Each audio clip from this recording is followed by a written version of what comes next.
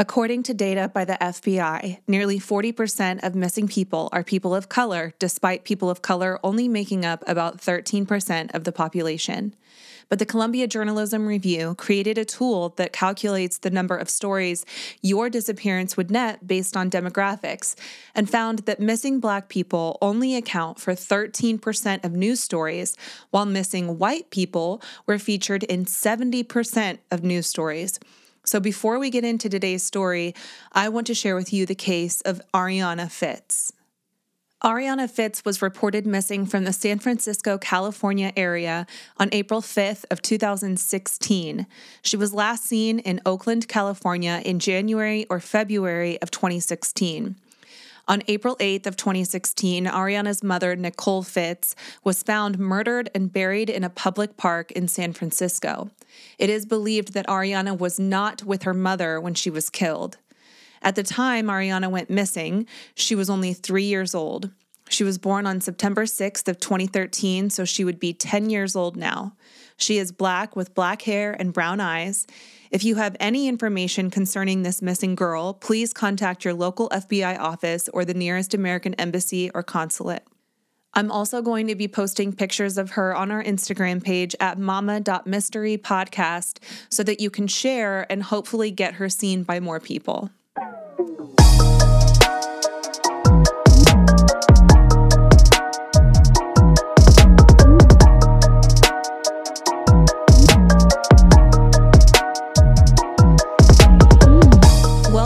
To Mama Mystery. I am your host, Kelly, and I am all by myself today because Austin is pretty slammed with work right now, so I'm just going to give him the day off because I am his manager, effective right now. So anyway, before I get into today's story, we have to shout out some Patreons because it has been a minute since I've done that. I don't know why I fell off on that so hard, but I'm super behind. So we're going to shout out a few, and I promise I will do better about this going forward. I literally think it's going to be part of my New Year's resolution. But anyway, here we go.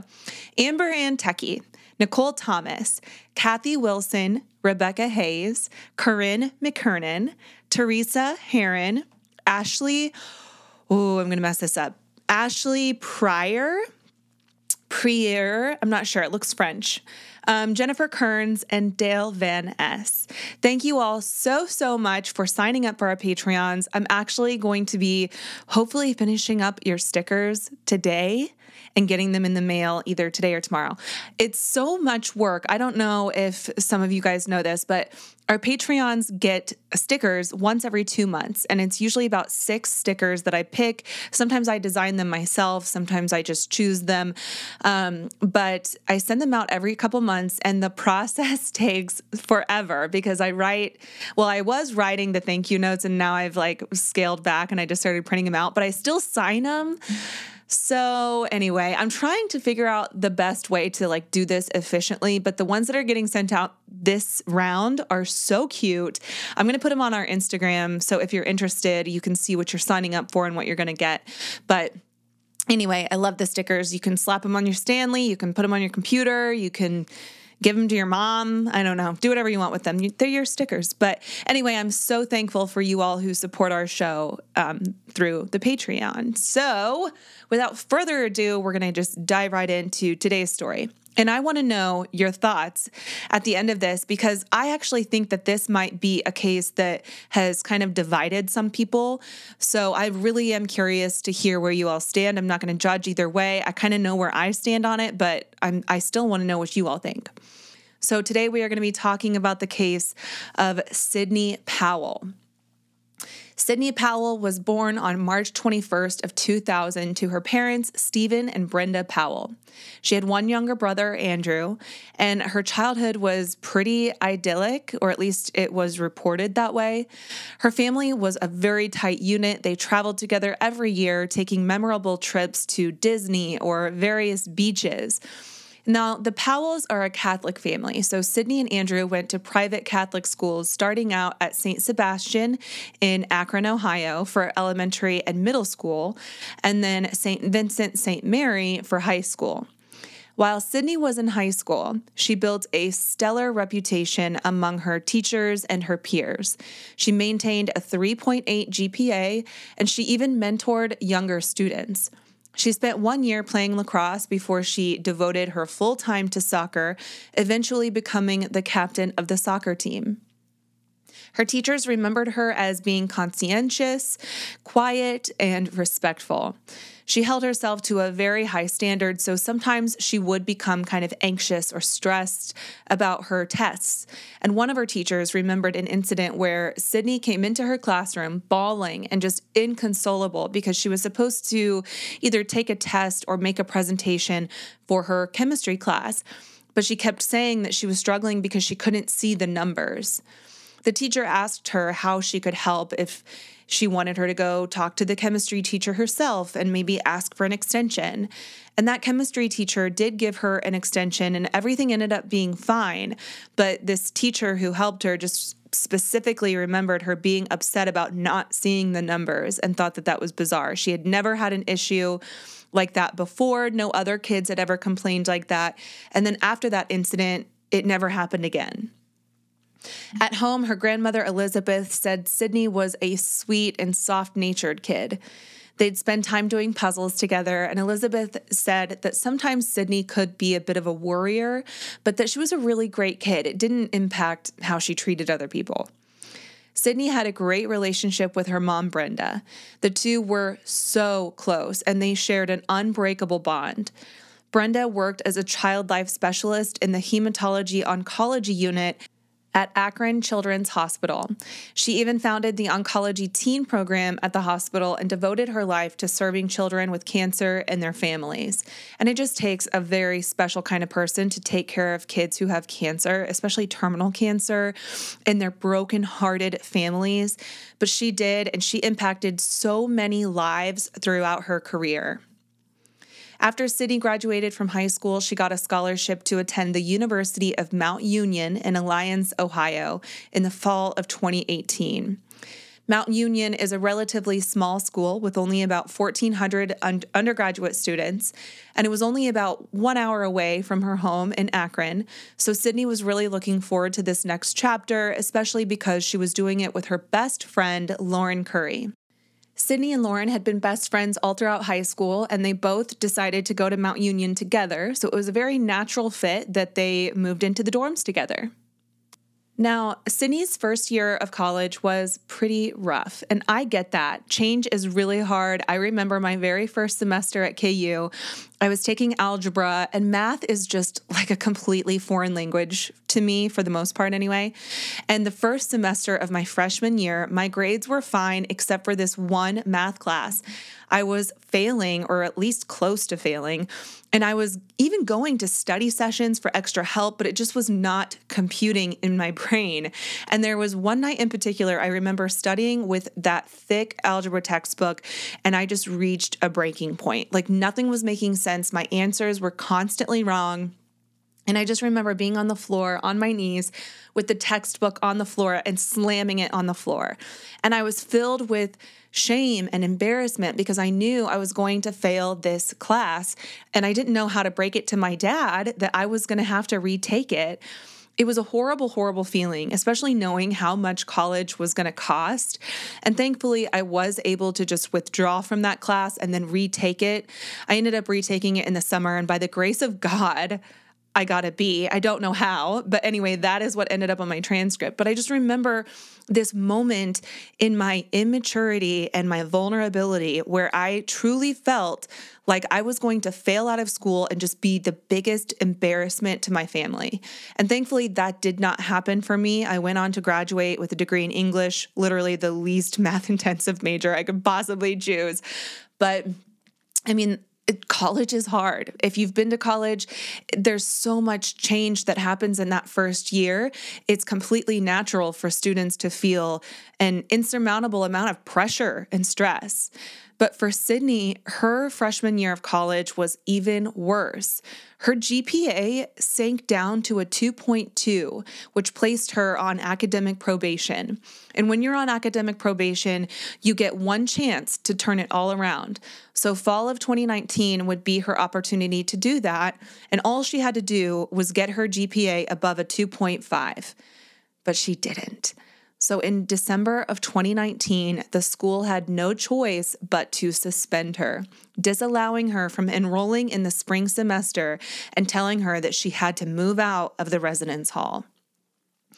Now, I want you to think about this. She was in high school, this stellar student with a 3.8 GPA. She got scholarships to go to Mount Union, and then her very first semester has a GPA of 2.2. Now, obviously, I feel like this goes without saying, but I'm going to say it anyway. College is not for everybody. If you've listened to this podcast for a long time, you know Austin went to college and he was placed on academic probation because he just never went to class. But like Austin will always say that the classroom setting was just not for him. He knew he wanted to be an entrepreneur, and he paved his own way without having any college background. He ended up getting suspended his first year and then just dropped out. So, I mean, and he's very successful now. So please don't think that I'm like judging anybody who struggles with college or chooses not to go. It's just simply not for everybody. And I wish that Sydney would have given herself a little more grace in this first semester. It was tough, but she didn't tell anybody. She literally did not tell anybody about failing out of college her freshman year. She didn't tell her friends or her family. Instead, she returned home to Akron for Christmas break and then spent time with her family. Then she returned to Mount Union in January.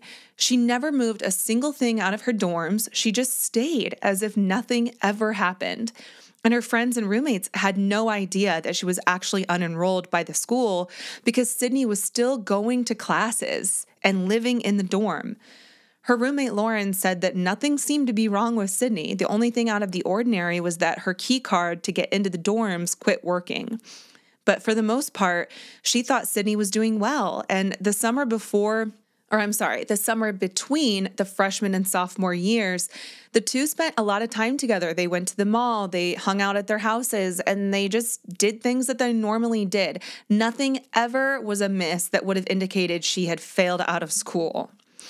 1 week into the spring term of her sophomore year, or what should have been her sophomore year, Sydney's sorority noticed that she was no longer on the roster, but she was still coming to meetings. So the sorority president reached out to Michelle Gaffey, who works for Mount Union as the associate dean of students. Michelle reached out to Sydney and asked her to come in and meet with her. At first, Michelle gave Sydney the benefit of the doubt that maybe she wasn't aware of her suspension or just didn't realize what it meant to actually be suspended, because there's academic probation and then there's academic suspension. So maybe she's getting the two confused. But Michelle found that there was a letter sent to Sydney confirming her suspension, and Sydney had even signed it to acknowledge the suspension. So Michelle said, Sydney came in and she told Sydney, hey, there seems to be some confusion here, and it seems as though you haven't moved out of your residence hall yet, from what I can tell, and you're not enrolled in this semester. You're not a student here this semester. And at first, Sydney replied saying, oh, no, I am. No, I am. I'm a student here. So the dean, giving her the benefit of the doubt again, thought maybe Sydney had appealed the decision and she just wasn't aware of it. So she checked, but there was no appeal filed and there was no schedule for Sydney even. She was just showing up at random classes. She also double-checked that Sydney did in fact sign that suspension notification letter. And so by the end, Sydney finally seemed to understand that this suspension was real and she had to move out. So they set a new deadline for her to move out of the dorms, but that day came and went, and Sydney was still there. She had not packed a single thing. She showed no intentions of moving out. Now, at this point, the dean of students, John Frazier, had to get involved. He met with Sydney to find out why she was refusing to leave the school. He even offered to call her parents for her to explain the situation, but she told them that they were already aware. And Sydney told him that her parents were having issues with her younger brother, Andrew, and she just didn't want to add to their stress by coming home. But this wasn't true. Andrew wasn't causing problems at home. Sydney was just avoiding the shame and embarrassment of having to tell her parents that she was on academic suspension and essentially kicked out of school. So Dean Fraser set a new date for her to be out of the dorms. But then 2 days past that date, Sydney was still there, again showing no signs of packing or leaving. Now at this point, they had to get security involved to get her out of there. On February 24th, she's finally gathering her things to leave when her friends ask her why she's leaving, and she told them that her parents just felt like it was a good idea for her to take a little break from school. Again, she's just continuing with this lie. Now, on this day, February 24th, Sydney went back home to Akron. Now, the Powells used the Life 360 app, so when she came home, the app sent an alert to her parents, Brenda and Steven, and they were confused because spring break wasn't set to start for another week. So this prompted Brenda to text Sydney, asking why she was home. She said, quote, "Just got a notification from Life 360 that you're home. Do you have afternoon classes? Are you okay?" End quote. Now, Sydney replied, "Nope, not this week. My teacher and her husband took this week as vacation time, so just gave us a worksheet and some work online to do while she's gone. Plus, I have my meeting anyway, so I just thought I'd stop home before." Brenda replies, quote, "Why do I always feel like you are scamming me? Just remember, you need to keep the grades to keep your scholarship." Sydney replied, "Yes, I know. My grades are good. Thank you very much."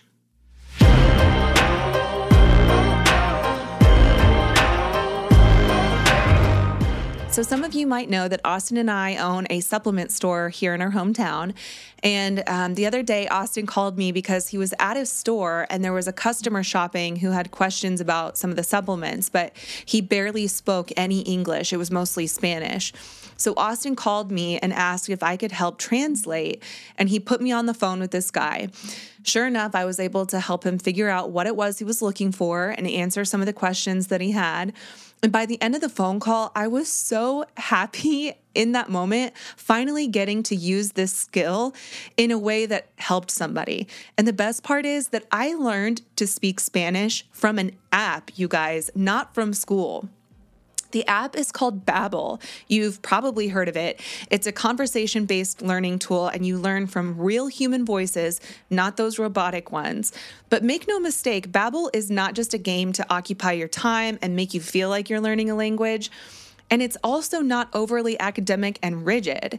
It may not always be easy, but it is simple. Over 60% of Americans believe the most useful second language in the U.S. is Spanish. And did you know that bilinguals outperform monolinguals in tasks requiring working memory? That means Babbel isn't just a language learning app, it's a tool for sharpening your brain's ability to hold and process information. This fall, you can start speaking a new language with Babbel. Why Babbel? Because it just works.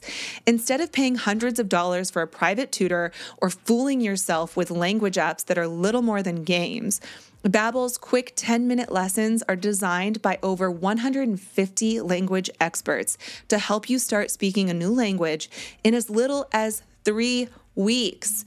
Studies from Yale and Michigan State University and others continue to prove that Babbel is better. For instance, one student found that using Babbel for 15 hours total is equivalent to a full semester at college. With over 10 million subscriptions sold, Babbel is real language learning for real conversations. Now, here is a special limited time deal for our listeners to get you started right now.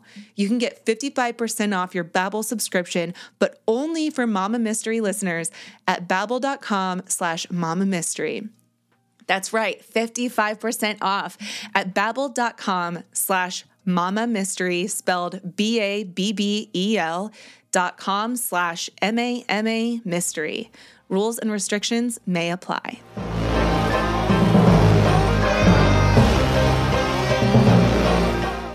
To keep up with her lie until spring break, Sydney had no choice but to leave her family home.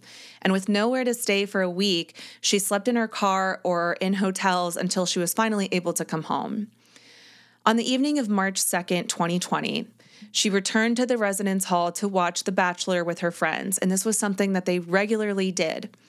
The next day, she drove back home to Akron.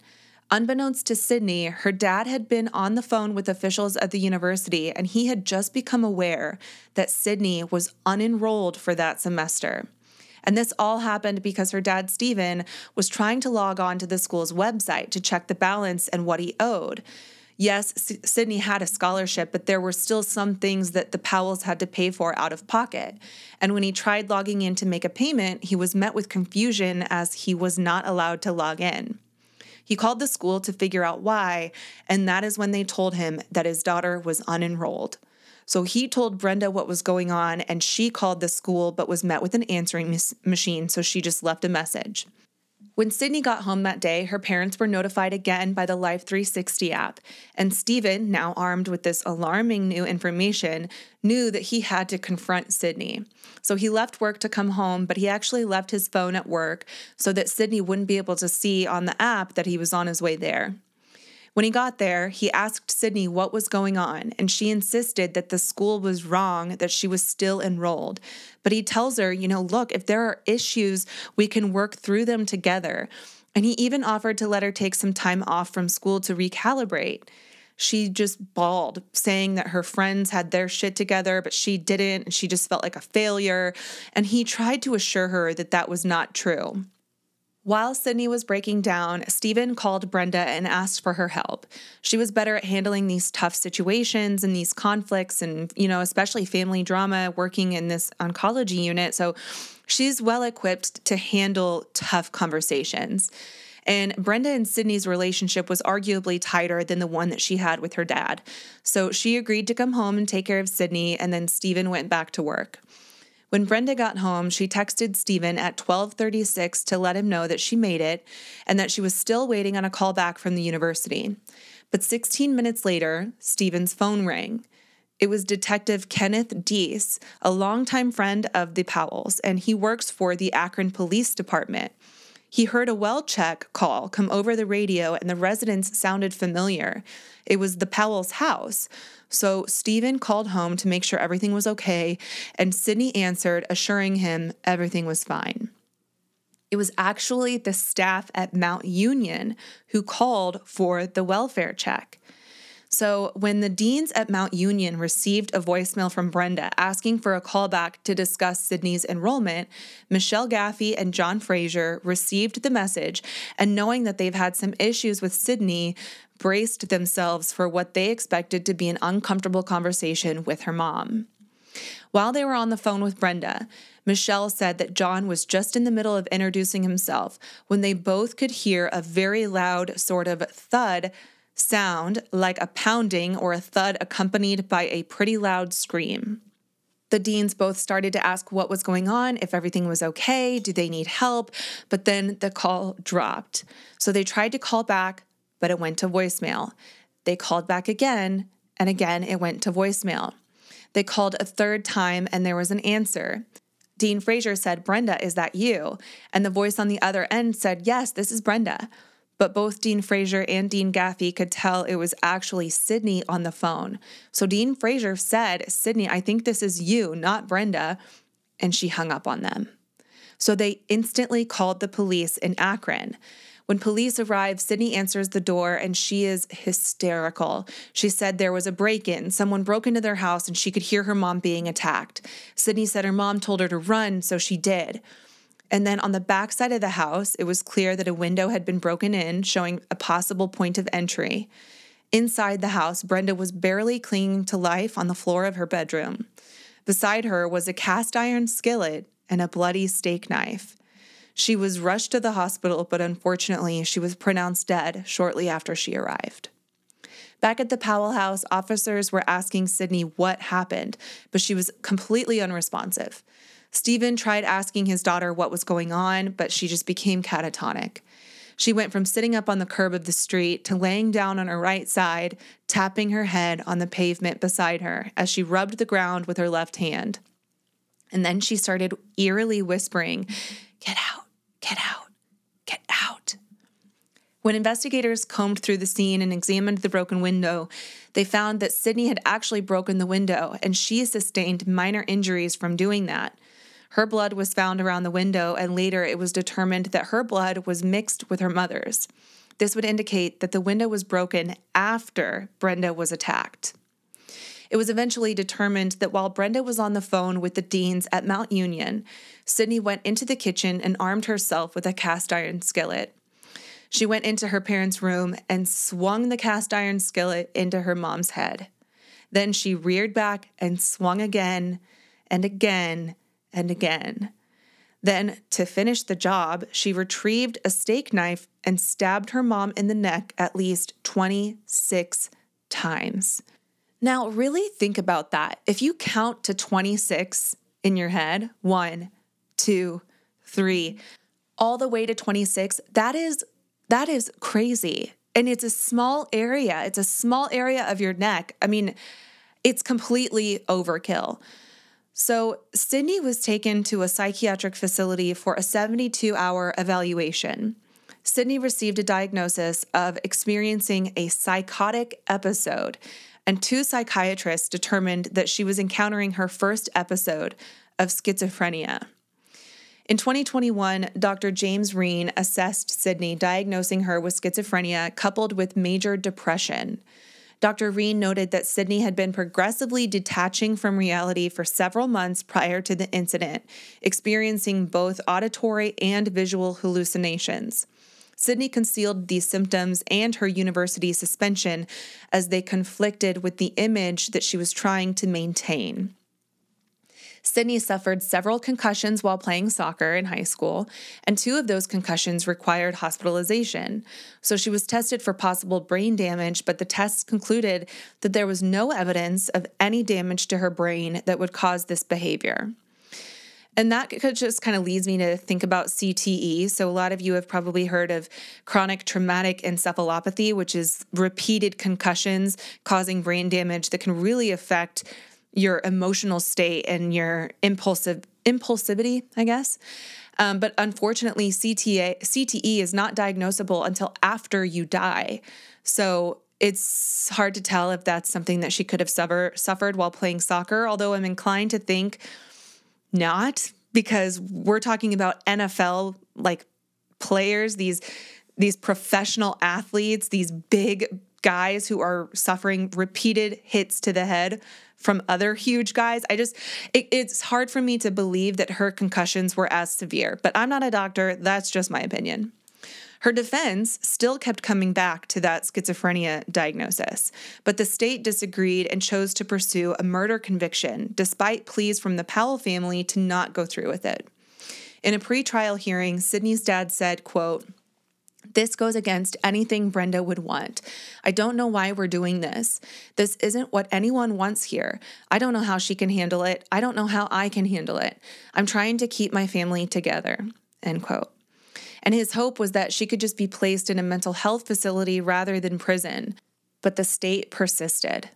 State prosecutor Sherry Bevan Walsh explained that it would be best to let a jury decide her fate, saying, quote, "We have the utmost sympathy for Brenda Powell's surviving family members. It's unimaginable and tragic to lose a loved one to violence under any circumstances, much less when the violence is caused by another family member. In the interests of justice and the community, we believe the case is best resolved by presenting a fair and impartial jury with all the facts and letting them decide the outcome," end quote. So her trial started on September 7th of 2023, and Sydney pleaded not guilty due to insanity. Prior to her trial starting, her defense team filed a motion to the court to allow a therapy dog to sit at Sydney's side during the trial. In the motion, it read, quote, "Now come the victims in this matter, by and through undersigned counsel, pursuant to Marcy's law, and move this court to allow Avery 2, a trained facility dog, to be present in the courtroom with Sydney Powell throughout trial. Sydney Powell's family is intimately familiar with her symptoms and treatment since she was diagnosed with schizophrenia and PTSD by multiple health professionals in March of 2020. Miss Powell was diagnosed with PTSD as a result of Brenda Powell's death and Sydney's role in it. The victims are aware that Sydney's therapists have expressed concern that photographs, video, and testimony during trial will likely re-traumatize Miss Powell. Victims have a constitutional right to be treated with fairness and respect for their safety, dignity, and privacy as set forth in the Ohio Constitution. Accordingly, the victims demand that the Summit County Prosecutor's Office make Avery 2 available for Sydney Powell during the trial. The victims know that hearing witnesses recall the incident as it unfolded will be extremely triggering for Miss Powell and could cause adverse side effects. Said side effects risk frequent breaks and delays which would distract the jury. The victims in this case have repeatedly insisted that a trial is unwanted and a violation of their rights under the Ohio Constitution. Nevertheless, despite efforts to resolve this case short of trial, the state has decided to move forward. Accordingly, the state has a legal, ethical, and moral responsibility to respect and honor the victim's request to make Avery 2 available to Sydney Powell during the trial. End quote. It really, really irks me that Sydney Powell is referred to as a victim. She is quite literally the opposite of the victim. In fact, she is the perpetrator of the actual victim, which is Brenda Powell. And so I just could not believe what I was reading. The more that I read, the more my mind blew. So in Judge Kelly McLaughlin's response, she pointed out that Article 1, Section 10A of the Ohio Constitution, often referred to as Marsy's Law, recognizes a number of rights for victims of crime, but it defines victim as, quote, a person against whom the criminal offense or delinquent act is committed or who is directly and proximately harmed by the commission of the offense or act. It specifically excludes the accused from the definition of victim. Further, it states that the term victim does not include the accused person or a person whom the court finds would not act in the best interests of a deceased, incompetent, minor, or incapacitated victim. She goes on to say that the assistant prosecutors have informed the court that the prosecutor's office will not be offering or allowing Avery 2 to accompany the defendant at trial. Therefore, the court finds that this motion is moot. Now, I don't know if you would refer to that as a win for the state or not. I mean, obviously, the judge and the court sided with the state in this case, but just to sum it up, Sydney and her team and her family wanted her to have a dog at her side, a therapy dog, because she was going to have to see the pictures and video and footage from the day that she killed her mom, and they were afraid it would just be too hard for her to have to relive that.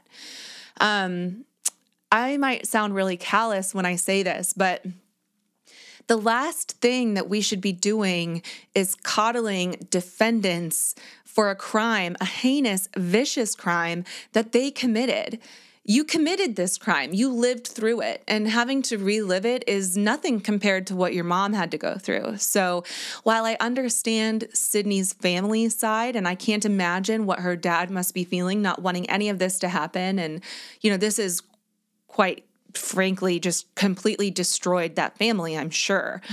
We still have to respect the laws and the rules in this country. And I don't know, it just seemed kind of like she's being coddled, and I just don't love that.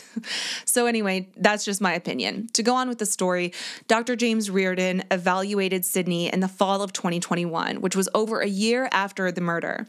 And he diagnosed her with having schizophrenia and a major depressive disorder.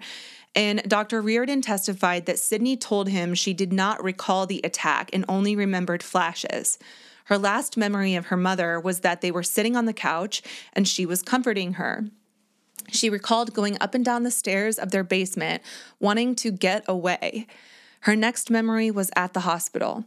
On cross by prosecutor Brian Stano, Dr. Reardon agreed that it was rare that sufferers of schizophrenia act out violently, and even rarer still that such patients report symptoms before the age of 13.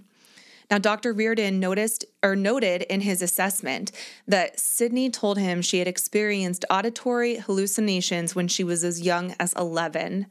Dr. Reardon testified that the lack of motive, spontaneity, and brutality of the attack were all factors that suggested Sydney was in the throes of a psychotic break.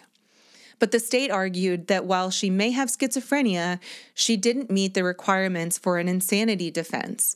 Her friends all reported that she was acting relatively normal, and she even had the frame of mind to lie to her friends, the staff, and her parents. Even after she killed her mom, she had the frame of mind to stage a break-in, and even lied to her dad on the phone after she killed her mom. But the moment that she found out cops were on their way, she came up with the break-in theory. So when her dad called her to say, hey, I just got this call that there was a well check at the house, is everything okay? And Sydney replied, yeah, everything is fine. He said, okay, well, cops are on their way anyway. She literally switched and said, well, Dad, there was a break-in, and started just hysterically saying that there was a break-in, and it came out of nowhere. It came completely out of left field. And I think that's the point when she went around to the back of the house to break the window to stage the break-in. So Dr. Sylvia Obradovich testified for the prosecution that in her professional opinion as a psychologist, Sydney did not have schizophrenia, but rather a borderline personality trait malingering the faking of a mental illness, and she had an unspecified anxiety disorder, which is such a broad term. I have an unspecified anxiety disorder. I take sertraline, 75 milligrams a day. Whoop, whoop. I would be such a mess without it. But when I see that as part of her diagnosis, I don't think that has any bearing on her actions that day. So Dr. Obradovich examined nearly 10,000 pages of Sydney's cell phone records, including messages, internet, and social media searches, and found them all to be typical of what an 18-year-old would search. Dr. Obradovich testified that someone entering a psychotic episode usually becomes totally withdrawn and says and does things that don't make sense, but she showed no sign of losing touch with reality. She was just denying reality. In her testimony, she said, quote, "The best source of information for an insanity evaluation is what was said and felt at the time of the incident." She said she took a different approach than the others by examining what she knew to be true and comparing it to Sydney's statements and symptoms, and it just did not add up to schizophrenia. She also noted that Sydney reported that she began experiencing symptoms at the age of 11, which would make her case extremely rare. The psychologist said among women, symptoms of schizophrenia usually surface around mid to late 20s. She also noted that it would also have been rare for such symptoms to just go completely unnoticed. On September 20th of 2023, Sydney Powell was found guilty of purposeful murder, felonious assault, and tampering with evidence. She was sentenced to life in prison with the possibility for parole after 15 years. So she could potentially get out in 2038, and I think at that point she'll be 35 or 36 years old. So here are my final thoughts. It really bothers me when individuals cite mental health or temporary insanity to evade responsibility for their actions. Such defenses can unfortunately reinforce this flawed stereotype that people with a genuine mental health condition are inclined toward violence, which only further marginalizes those with real mental health diagnoses. Now, obviously, I'm not a doctor of any kind. This is just my opinion. But the doctors who testified in this trial disagreed on Sydney's diagnoses, which leaves us to choose which side we believe, right? And when we're faced to make a choice about whether or not we believe someone is guilty of a crime, we typically consider the MMO, the means, motive, and opportunity. And when you have these three categories, you can determine whether or not a crime occurred, or at least you can try to make better sense of an otherwise senseless crime, right? So it is my opinion that Sydney was very stressed and struggling with her anxiety. Sure, she failed to cope with the reality of the situation that she created, which was failing out of school.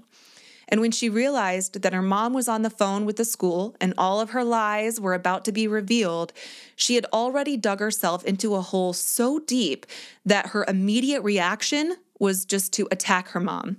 She refused to let her mom know that she had failed, even if it meant killing her so that she wouldn't find out. That, in my opinion, would be her motive.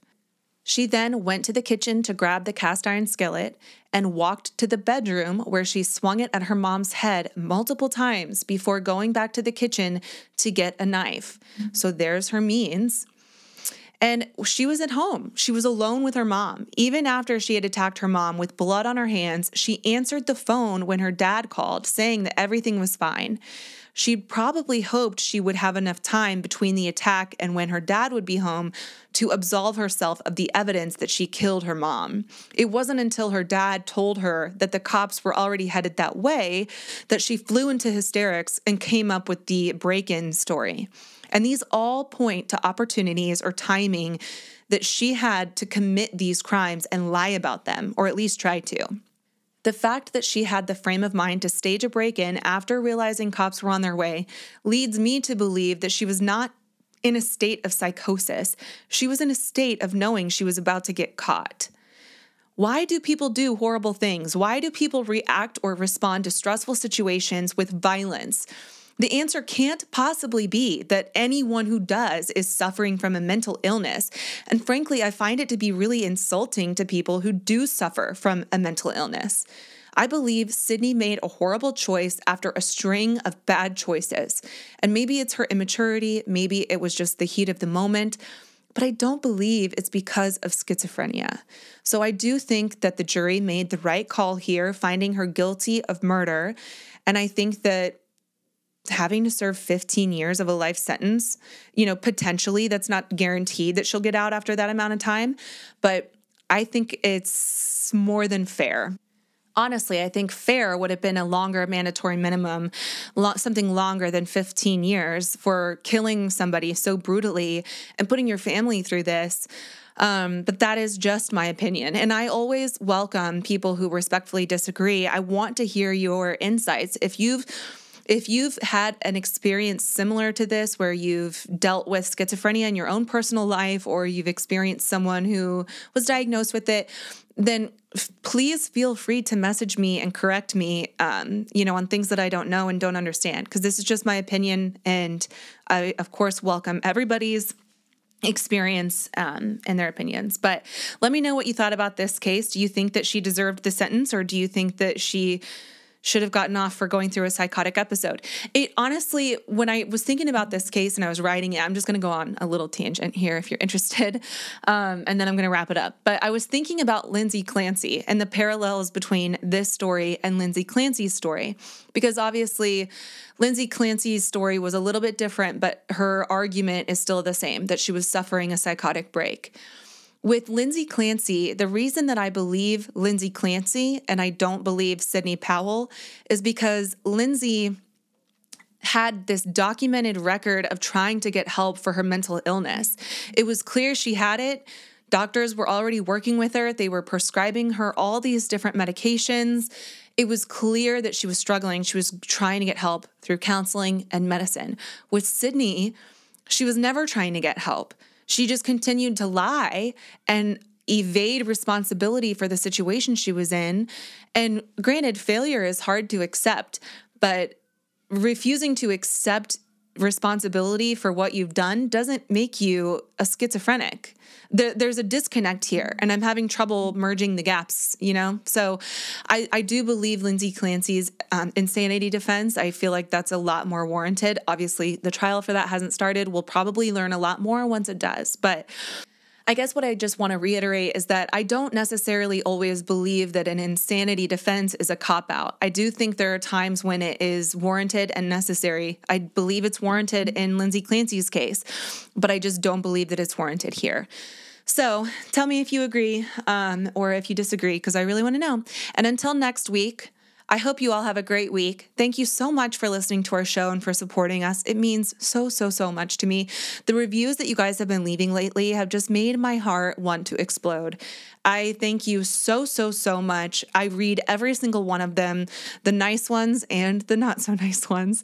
But I really appreciate so much the kind 5-star reviews that you all leave. So thank you, thank you, thank you. Have a great week. Love you. Bye.